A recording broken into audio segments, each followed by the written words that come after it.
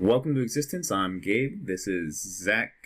This is Lance, and this is Vic. And you've tuned into Life, Death, and everything in between. This episode, we're raising the question: is perception reality? It's real, man. Yeah. I mean, what? So, my thought when Zach first raised this question was my two immediate thoughts were: one, the more narrow bandwidth, your chief or your EDMC walks in on you, your supervisor, whatever it may be, walks in on you and sees you fucking off, or appears to be fucking off, and he perceives you to be fucking off, and that's his reality. And the other discussion is on a broader existential sense of our senses, perception, what is real. I mean, so go ahead. the last week or so, I've been thinking about this, and I was thinking maybe I could find myself into one camp or the other.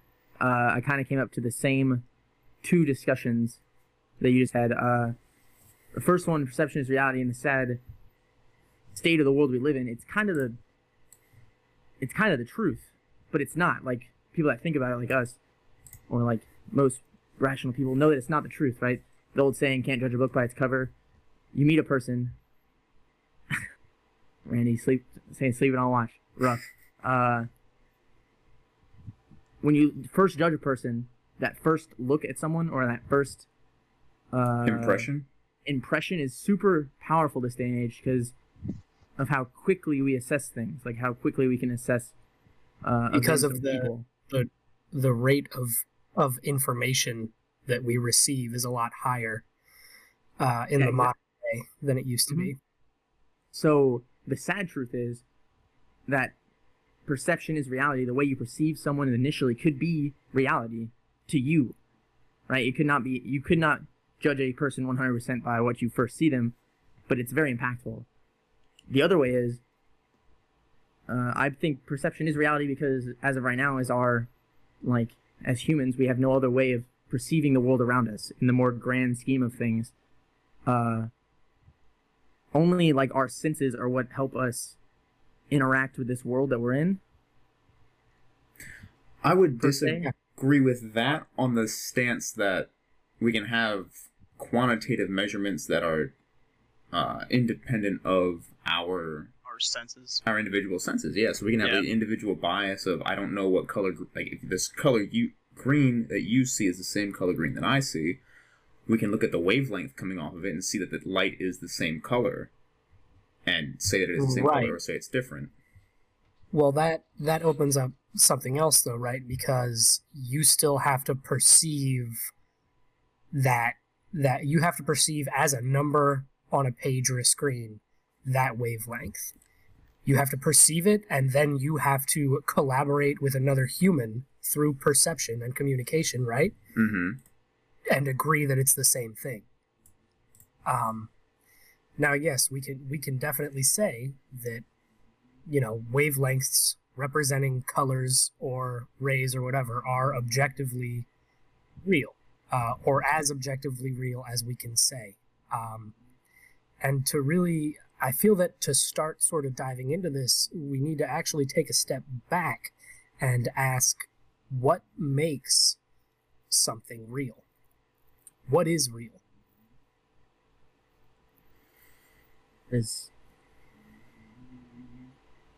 Wow. 5 seconds in and we've already opening questions like, what is real? Go. That one's also I think that one's also relative. That's kind of hard to. Well, I don't know. So I don't know, in the sense of the first thought that popped in my head, something tangible. Not necessarily I can grab it in my hands, but something in this world that can be perceived by the human, and also extensions of us through can be received using scientific processes and cat in the background. Scientific processes and observations. That is real. So is a dream real? I would say yes. It can be. You can see the function of the brain. What is it? Doing is it EKG? Is that the? Now that would is dreaming a real phenomenon, right? That's. But you're saying events inside of a dream? I mean, you perceive it, right? You see it, you smell it, you taste it, you touch it, you maybe taste it. I don't know. I dream about looking things sometimes. Yeah. Is that real? At that point in time, it's real to you. What does that? I don't know. What does that When mean? we start talking What about does real mean? yeah, when we start talking about real and we start talking about dreams, I know I've watched some documentaries on dreams in the brain that talk about the fact that dreams aren't actually like what we think they are afterwards, aren't what they actually are. If you look at the electrical impulses and what they translate to, they're just a bunch of images, not at the rate associated with like a video or real time, like a handful of frames per second, like real, like it's just a photo representing a scene, photo, image rather. Would be like that's the concrete information, and then your brain fills in the blanks. Yeah, absolutely. Like you're not actually seeing or experiencing any of that. Your brain is filling all that in. And I think that our brains, because they are so good at filling in the blanks everywhere in life, when it comes to talking about like, what's real and what's not, I think even then it gets tricky because our brain is already filling in so much that what we already deem as real, what we are actively perceiving around us, the sight, sounds, taste, touch, is already being glazed over by the brain, what it has unconsciously deemed irrelevant. That happens a lot in waking life as well.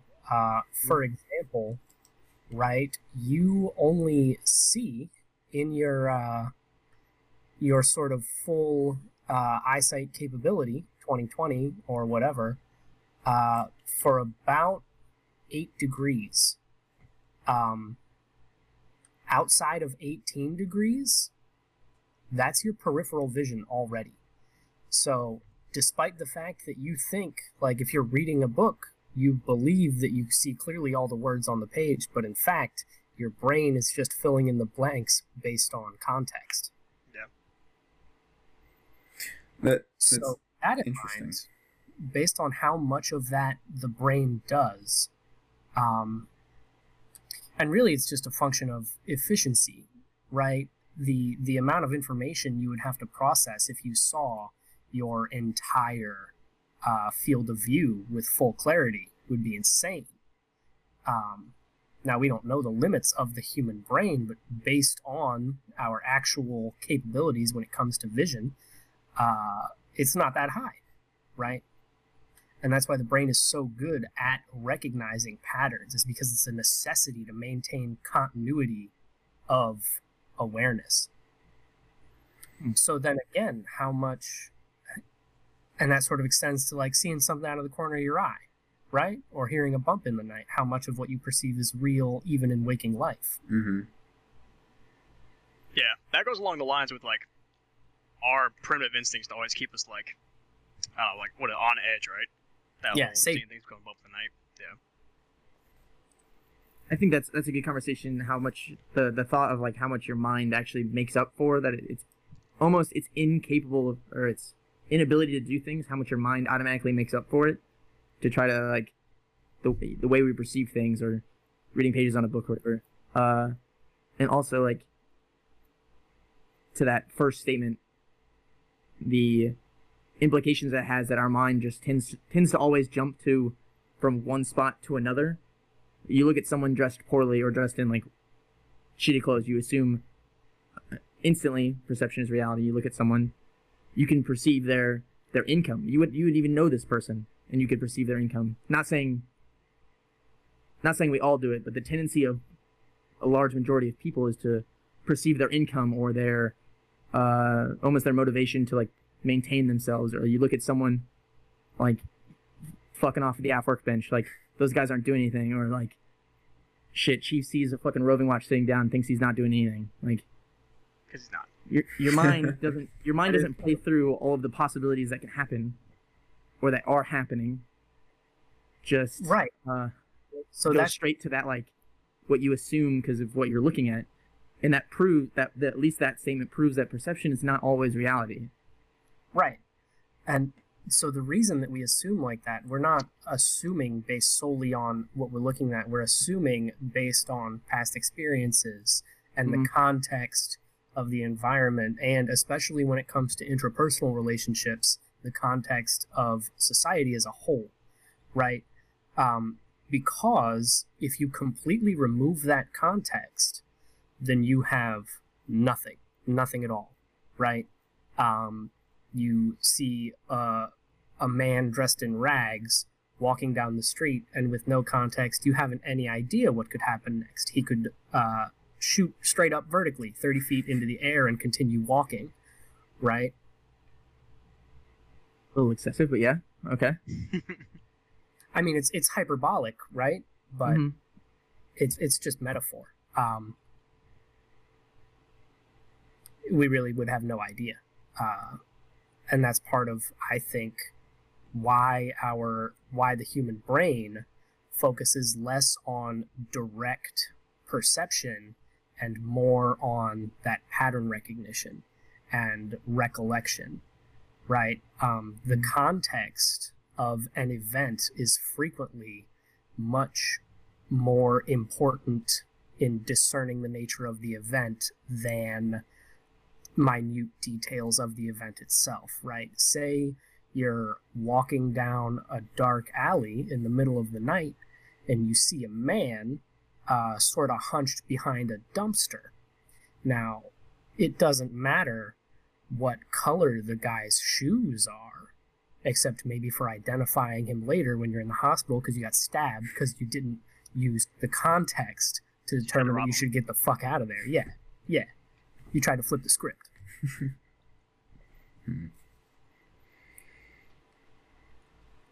So that conversation is to the humans' perceptions of each other is a lot of how that ties into each other. But then how do we discern how far can we perceive this reality? That's something that has been on my mind thinking about this the last week.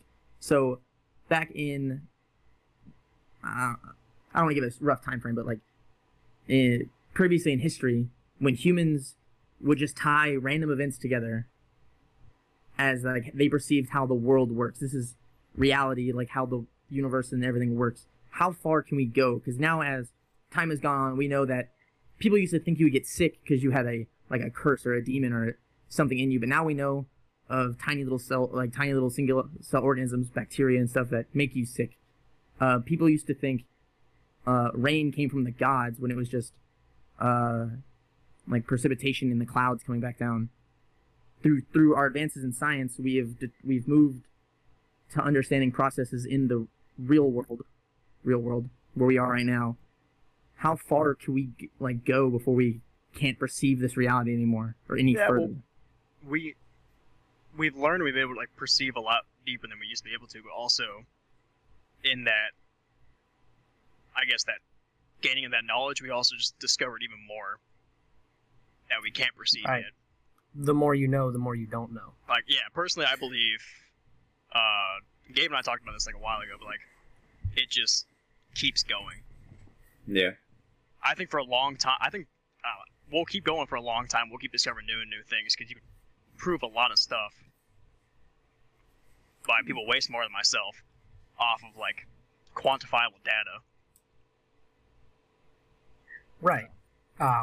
And to sort of address Zach's question a little bit further of how far can we go, at the end of the day, no one knows, right? And it's kind of, it's funny that you would, one of your examples was that people used to think that, you were sick because of curses and rain came from the gods and, you had to sacrifice somebody to the sun god literally every day, or the sun would not rise. And the question of how far can we go in our search for knowledge, right? It becomes a metaphysical question again, because you're asking where is the boundary of perception? And because if we assume perception is reality, right? Then the boundary of perception is the boundary of reality. And outside of reality, you step into the realm of the metaphysical. of, you know, beings without bodies that exist outside of time. And again, that's all theoretical. But can we go there? Don't know. I guess it was always. I guess yes. I would just to state my own belief. Yes, because way back when, everything that we discuss now was just theoretical. Yeah. At some point, everything. Most things in science were just theoretical. Someone had just talked about them. I think me and Gabe have discussed this underway at some point. Like, at some point, you'll hit an you'll hit an edge, and then someone's going to dare to imagine outside of that edge, and that box that everyone is in of the things we know, the things we perceive and can prove in the real world. That box is a set shape, a set dimension. Everyone's inside of it. This is the world that we can perceive. And someone is going to go, hey, what lies outside that box? Everyone goes, I don't know. Someone goes, I think this does, or maybe this does, or maybe this idea. And then someone goes, let's try to prove that. Let's try to move down that line. Let's try to figure this out. And then eventually they find something that is outside of this box that we thought at one point would never happen, right? No one ever could think you could take medicine to get rid of an illness. People used to think you had to let your blood out, like crazy, wild stuff. And then that box moves. The box gets larger, and our perception of this reality gets larger. Right? Yeah. Even if initially we could never perceive something like that. So if reality is bounded by our perception, right? If perception is reality, they're bounded one and the same, and we are constantly pushing our perception to be a wider view of existence, and we get to the point where we somehow achieve this state of, you know, beings who can perceive outside of time, who's to say we haven't already? That's true. It also depends on what context you are using "we" in. It's true. To loop back a little further and go back to my original question of what makes something real, and sort of what reality is as a whole, most likely, to me, the closest thing to an objective reality would be the combined perception of every possible thing that has the ability to perceive, right? That would be the closest thing in existence to an objective reality. So, as you say, if beings already exist outside of time, then so must reality, right? For awareness to exist somewhere, reality must exist, because awareness is aware of itself, which creates reality.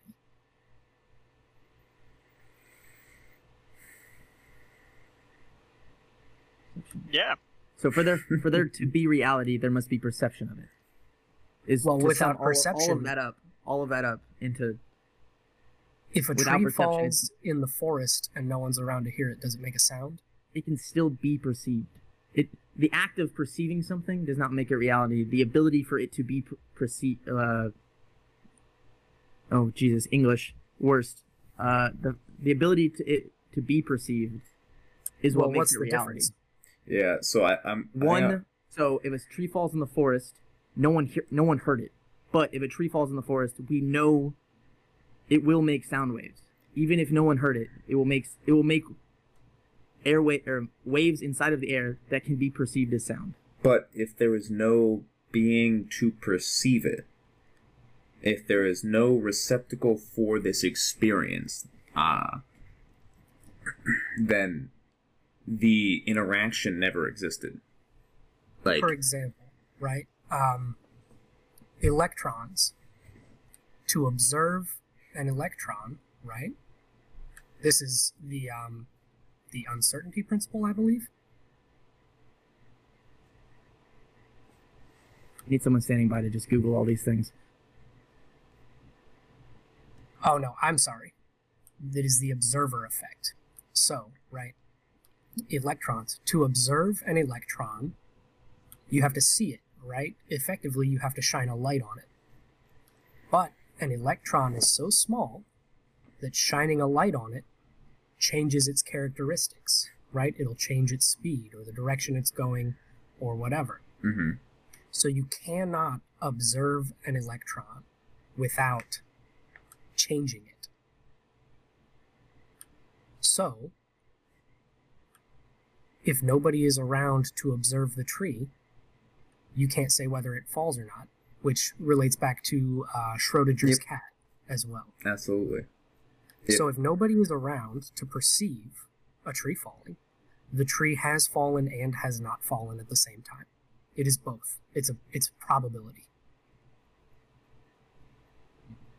On the slim chance, back to the tree, if man has observed 1 million trees falling and every one made a sound, no matter how small, no matter how large, I would assume you can go down the route that there's a tiny, minute chance that tree fell with, like, I'm talking on the scale of millionth, like, degree that it didn't make a sound. Then you can tie together the act of perceiving something and the ability to perceive it.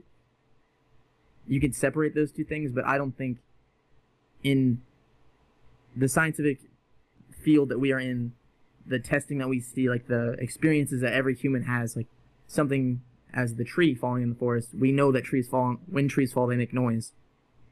Even if I don't hear the noise, I know a tree fell, it made a noise. Well, we know that when we see trees fall, they make noise.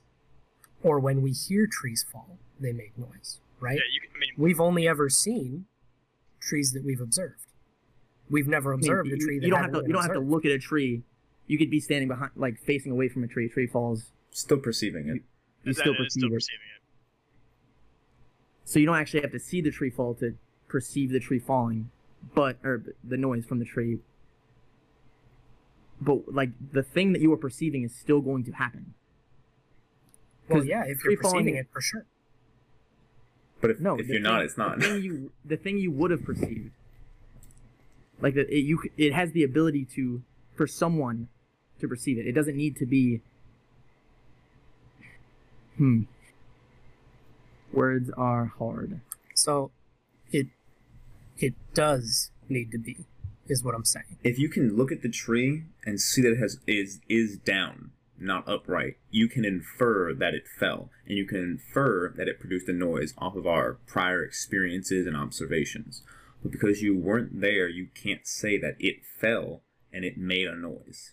It could have miraculously fucking been placed, grown that way. There is the probability of atoms arranging in a way that you can like just pass through things. The atoms could have just arranged that way. Like these minute probability that we don't know much about, I don't personally know much about. We didn't perceive the event, the action of the tree falling to know whether or not it made a sound. Therefore, we cannot say with certainty that it made a sound.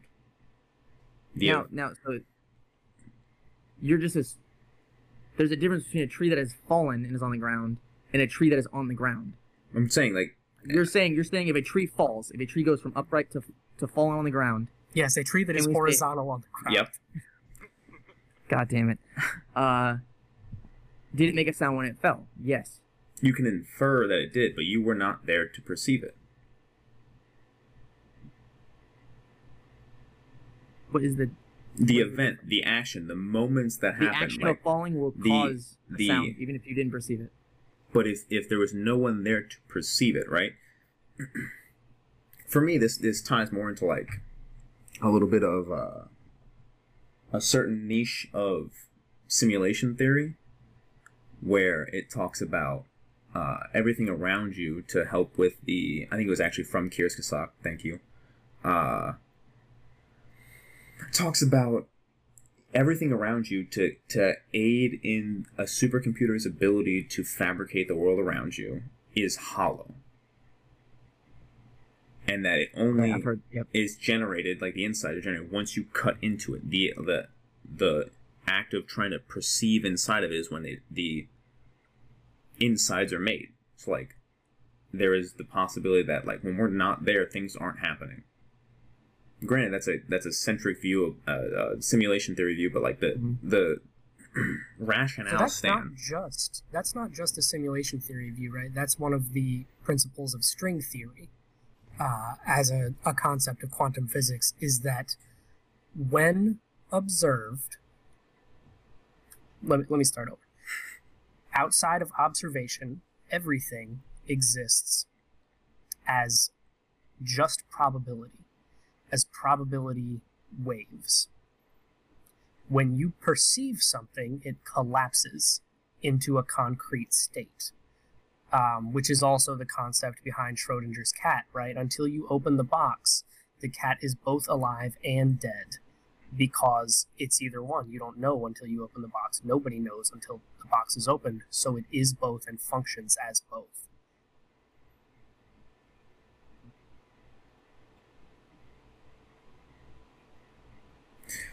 So what we've determined here is that reality relies on perception.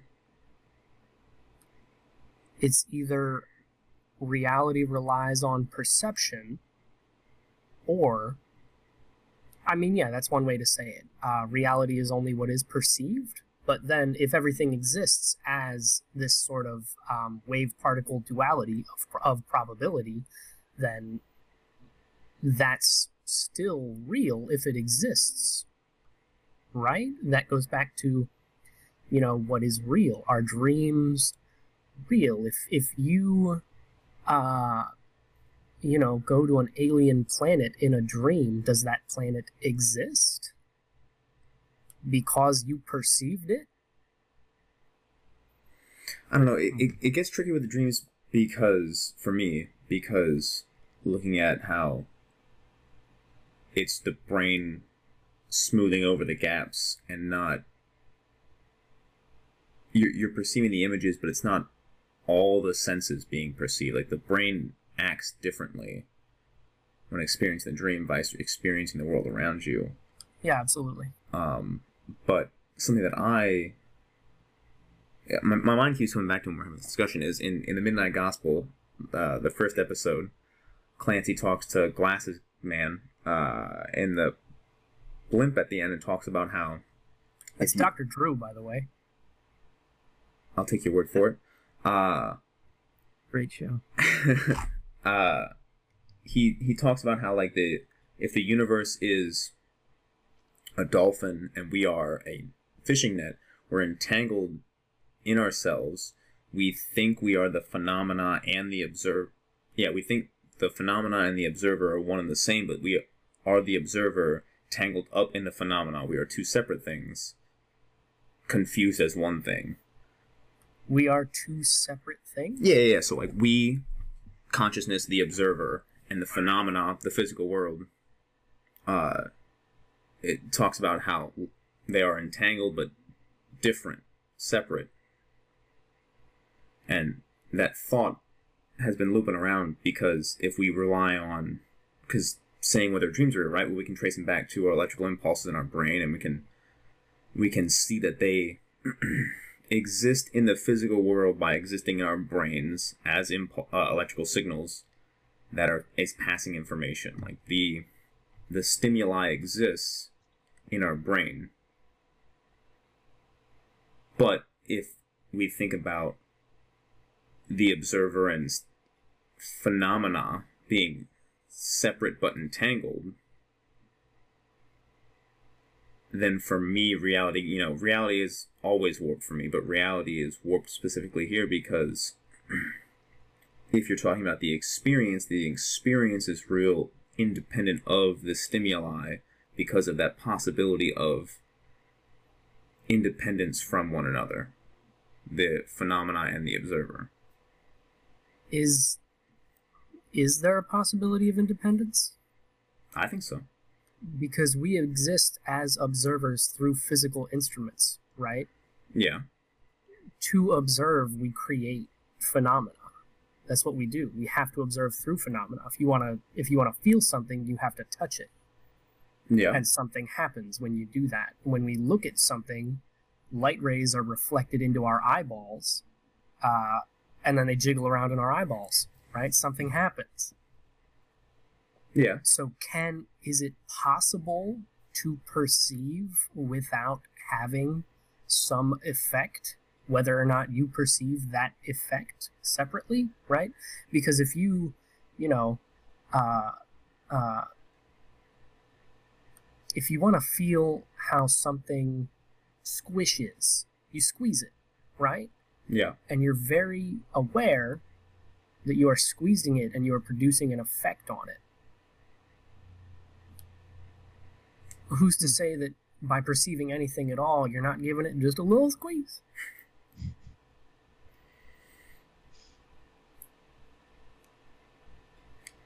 I think that while I agree that senses are dependent upon the phenomena, it always comes back to thought for me. Thought and consciousness. I understand the relationship it has with the brain, how that works as we understand it, but I think there stands the possibility of thought that exists outside of a physical world. Yeah, I guess, I mean, that goes along the lines of, like, there is a possibility for everything. But At what point do we rule that out, though? At what point do we say the possibility of this happening is so ever infinitesimally small that we can rule it out as a thing? Like you said earlier, there's a chance that I touch my desk in a minute and my hand and the particles in the desk have lined up ever so perfectly that my hand goes through the desk. But at what point do I stop living my life fearing I'm going to fall to the floor, and then we just, like, we move on with what we actually can perceive in a almost analytical, tangible state that I can say with almost certainty that I can put my hand on this desk right now and it's not going to fall through. I would say we tend towards ruling things in, vice ruling things out.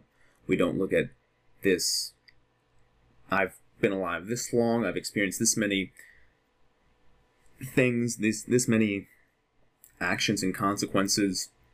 This thing has never happened, so it will never happen. I think rather we observe the world around us, and as we see different phenomena occur, we rule it in, never ruling things out. I like to live with that open-mindedness of saying that anything's possible, I just haven't observed it yet.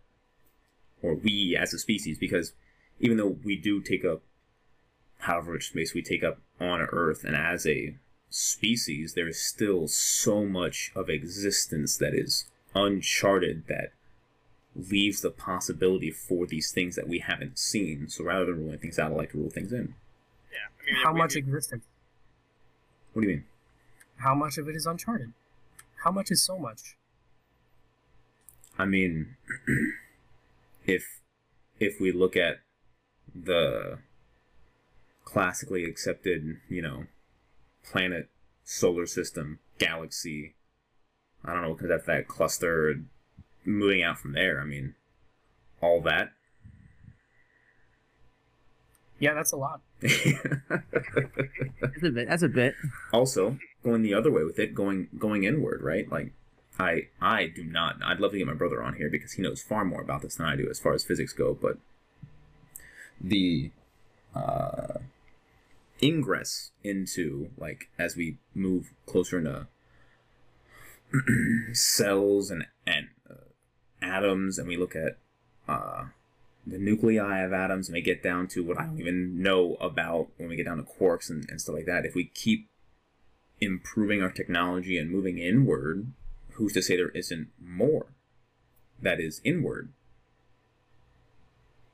Because, like, the chances for things occupying the same space, it might be not at the atomic level, it might be at the subatomic level. Like, So what you're saying is what we talked about earlier. Reality is bounded by our ability to perceive it. You're saying Sure, kind of. it can move inward or outward in any direction, limited only by our capacity to perceive. only limited by our The world. perspective. Yeah. I know. I'll in. Yeah.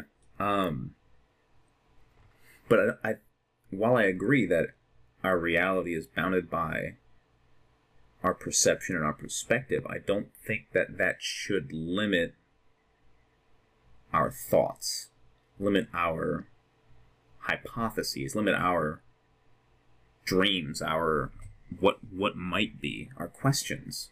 Because as soon as we try to as soon as we believe that our questions are limited by our perspective, we cease to expand our reality and push that dome out further of what's out here, what's out here. If we are fit to say, well, that's outlandish, I'm going to stick to these kind of questions that make more sense. If we don't ask the outlandish questions, we'll never push the boundary and find out what our limit is. Determine how much more reality there is.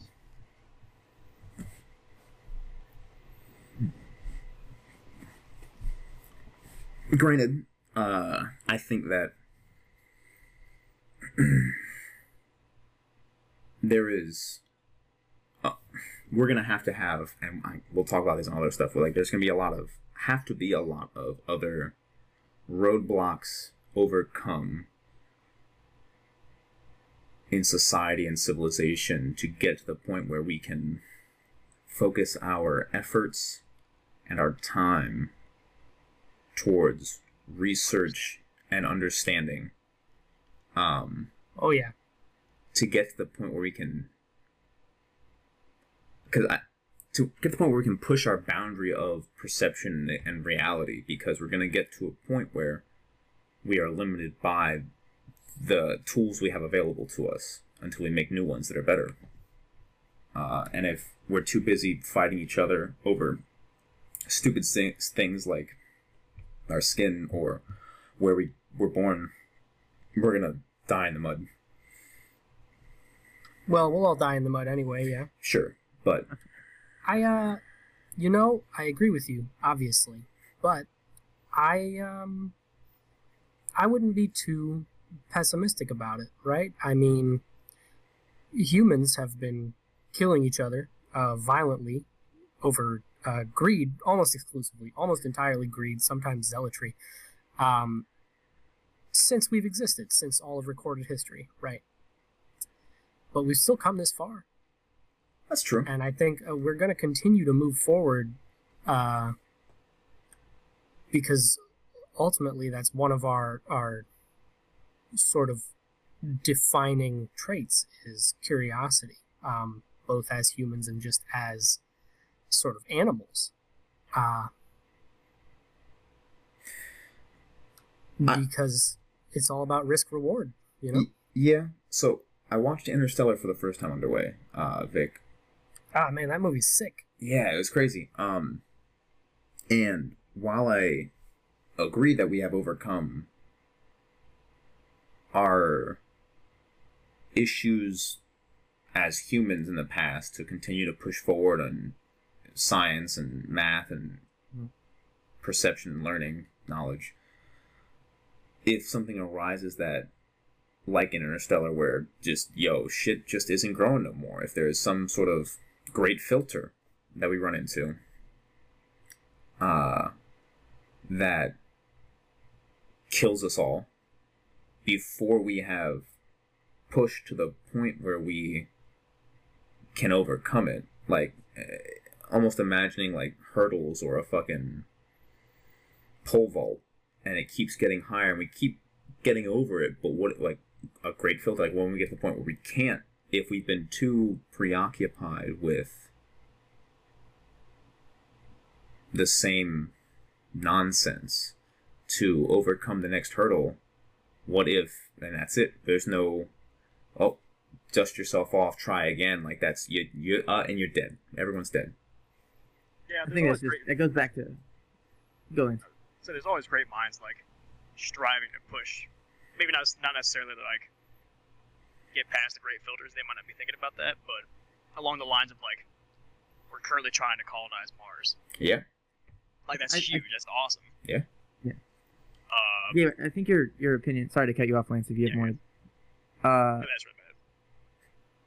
I think that goes back to what Vic was saying. That's a very pessimistic view of the world, because if you look back at history, a lot of the great defining moments in human history is our ability to come together, which it's sad that it takes great suffering and strife or great filters to bring us together to overcome these things. But I do agree, after those things are over, we tend to revert back to our greedy, pessimistic kind of hateful ways that we are, because that's just, I don't know, we haven't learned yet. But Easy times. the ability for something to get in humanity's way and then humanity to come together, I think it's very pessimistic that you would think that of it. I think it's very pessimistic that you think that eventually one day it would just come to a stop. Right? Well, with no. two things. First of all, could totally all come to a stop. Yeah, That's, kind of like that's right just now. in Just like, nature. I mean, it could, right? That goes back to that probability. But let me clarify what I said before. I do agree with you, Zach. When I said that there's no need to be so pessimistic, I did not mean at all that we don't need to get over more shit. Progress will just continue. We absolutely have to get over shit, but that's what we do, like Zach said. Times of hardship create these huge innovations and really allow humanity to sort of show its potential, either out of desperation and necessity, or to just try and be better. I lost my train of thought. I see what you're getting at, but the distinction I want to make is it's not like I think that we're gonna have a World War III and that's gonna be the end of us. Like, oh, you know, the good guys aren't gonna, the good people aren't gonna band together and fight whatever good fight it is, or we're not gonna, like an alien race is coming down, we're gonna do everything we can to fight it. I don't think it's I don't like to romanticize it. I think it's gonna be something like a fucking asteroid hits us, or we are really working hard to try and push technology, then we accidentally inadvertently make a black hole and it's just done. There's no fight to be had. There's no there's no romance about it. We can't band together as a race. It's just like a great filter happens. We're not insightful enough to work towards different avenues. I think that the colonization of Mars is a great avenue for us to take, because if we're not trying to expand to a class type 1, type 2, type 3 civilization, we're not trying to preserve life, which is an inherently fragile and interesting and special thing, then we are failing ourselves. We're failing those around us. We have a responsibility to it, I feel, almost. And I think that I don't know, the thought that I keep going to currently is, for my example, is in Interstellar, where people all gave up on engineering and space because food ran out. And then they said the moon landing was faked, and they stopped worrying about engineers and flight and space and STEM, and they just focused on farming, because farming would save us. And Well, hang on. What does the fake moon landing have to do with Interstellar? they said the moon landing was faked. Well, it was. Moving on. Listen, you No, believe in no, the no, no, no. moon?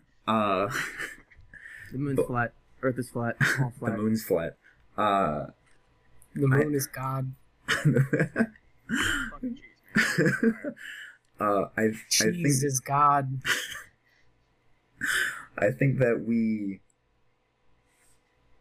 there isn't an urgency enough about it, about the time that we have here. I cited the Time Pink Floyd song, last one, but I think that people are not actively engaged in their life moment to moment and thoughtful about the time that they are gifted in this physical world, and because of that they don't have the forethought to safeguard against some of these great filters, and something will happen that we could have done something about, like the stellar engines on Kirs-Kassak, where it's like, oh, you know what, NASA did this cool thing, they found out in 225,000 years an asteroid is going to smash Earth.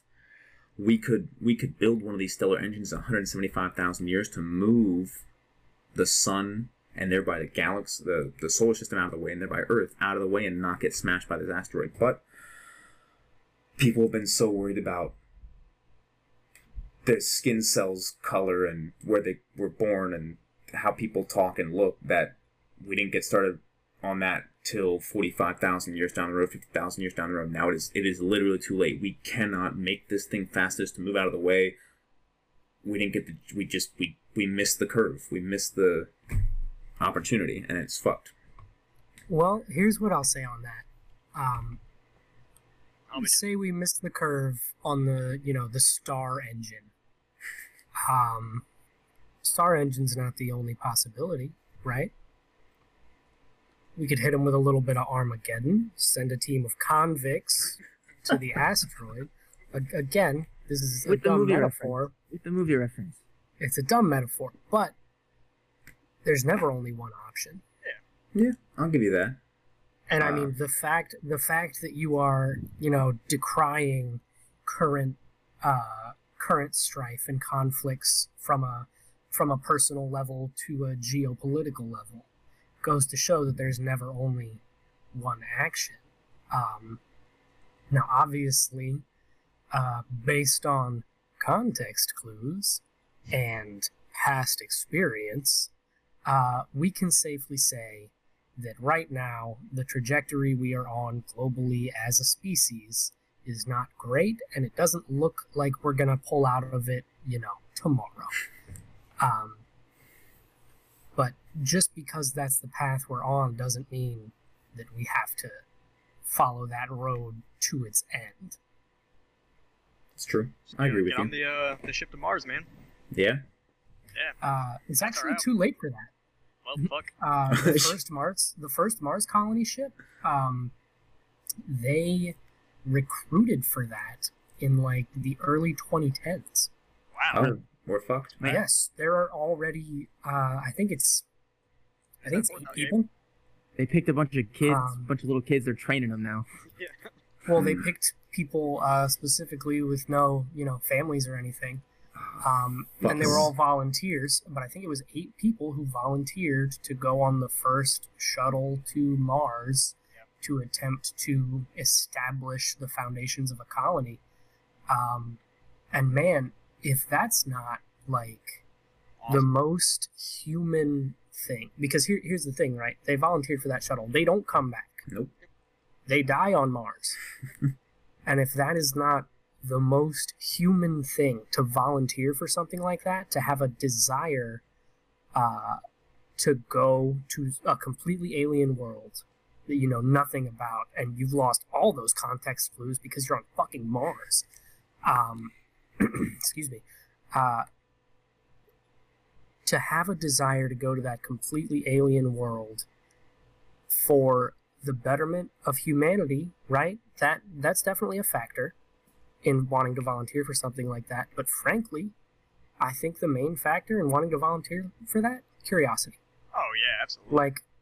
Yeah, I want to see Mars. Are you kidding me? There are 4 people here. Who would not volunteer to go to Mars? True, yeah. We'd feel right at home flying over there. I think that is the most literal sense, to tie this back into perception of reality, that is the most literal sense of expanding humanity's reality. If you understand what I'm saying, the most tangible that you can get is we have moved humans from this life-sustaining rock that we are on to another rock that we are going to sustain life on, to then give people the ability to perceive their world, their life on this rock, and then eventually romanticizing it. One day we move from that rock to another rock, or we move even to a whole other sun or something like that. The most literal sense of expanding our reality. There's 2 things. One, the book that I lent to Lance, Underway, Be Here Now by Ram Dass. It talked about how the explorer is curious for the experience, but an adventure that leads into a fiery death and a journey into oblivion where he cannot truly experience that and regale that experience to reflect on it is an oxymoron. Like an adventurer who is curious about the unknown would not want to do that because he won't be able to learn about it. Yeah, he won't be able to share it, won't be able to Well, sharing would be for the betterment of humanity, right? sure. But Are you like talking about sharing or bragging? I'm not bragging.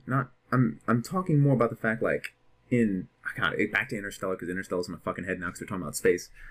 When he goes in the black hole, like, he experiences what he does there. He goes in and I don't know who haven't seen it, but I'm not going to spoil it. But he experiences what he does there. But like, Well, it's been out for like 8 years. yeah, I guess spoil it. He goes in and there's the fifth dimension thing with the bookshelf and all that. But like, if he went in there and he just died, oblivion, blackness, like Lance believes, it's just it. He's done. No, you believe, Lance? You die, you're just done? Yeah, just about. Yeah, Alright. that's a whole different. Yeah, we'll talk about topic. that. Yeah, Oh man. That dissuades a lot of adventurers because the adventure can't be experienced. And Well, but can't be experienced. after the moment of death, if it is oblivion, you're no longer experiencing after that. Your senses of perception have been Okay. negated. You no longer can perceive this reality. You are just You're gone. well, if that's what you believe in afterwards, which a lot of people do believe. Yeah. And second point, another quote from Midnight Gospel, health is meeting reality on reality's terms, Okay. Yeah. which is interesting to me. Those two have been stuck in my head, again, for the past few minutes. Thought I'd like to share them. It's pretty good. Reality's terms. It's kind of a give and take, I suppose, because how much influence do you have on your reality and vice versa? I gave a lot. Oh, this is actually a great topic that I wanted to talk about. Our influence on our own reality. So, this is what I was thinking about. One day going to the gym. Almost the mood or the emotion you perceive reality with, I think has a huge impact on how your actual reality is. Because going to work or something, let's just say waking up and going to the gym and not wanting to go to the gym, and it's just you're dreading it, you're tired, you don't want to go to the gym, but you show up and you do it anyways because you are disciplined to go there. If you just your mindset of being there, like if you accept the fact that this experience that you're going to do is beneficial, like the gym is beneficial, or you're at work and me and Gabe have had long conversations about this, but if you take those interactions with other human beings and you enjoy them and you understand that, like, this moment will never come again, no matter how shitty it is, no matter what work you're doing, and you turn that light into something that's almost get enjoyment out of it. Like, Underway, totally shitty. Like, I guess we can all agree that being Underway is way worse than being Import always. Yeah, that's pretty fun. I mean, Shut up, Lance, you're a masochist. I don't know. That refit at the end of 2018 was a lot worse than being underway. Oof. All right, you stand to reason, but we all can agree that's the worst time in our naval careers at this point. But Yeah.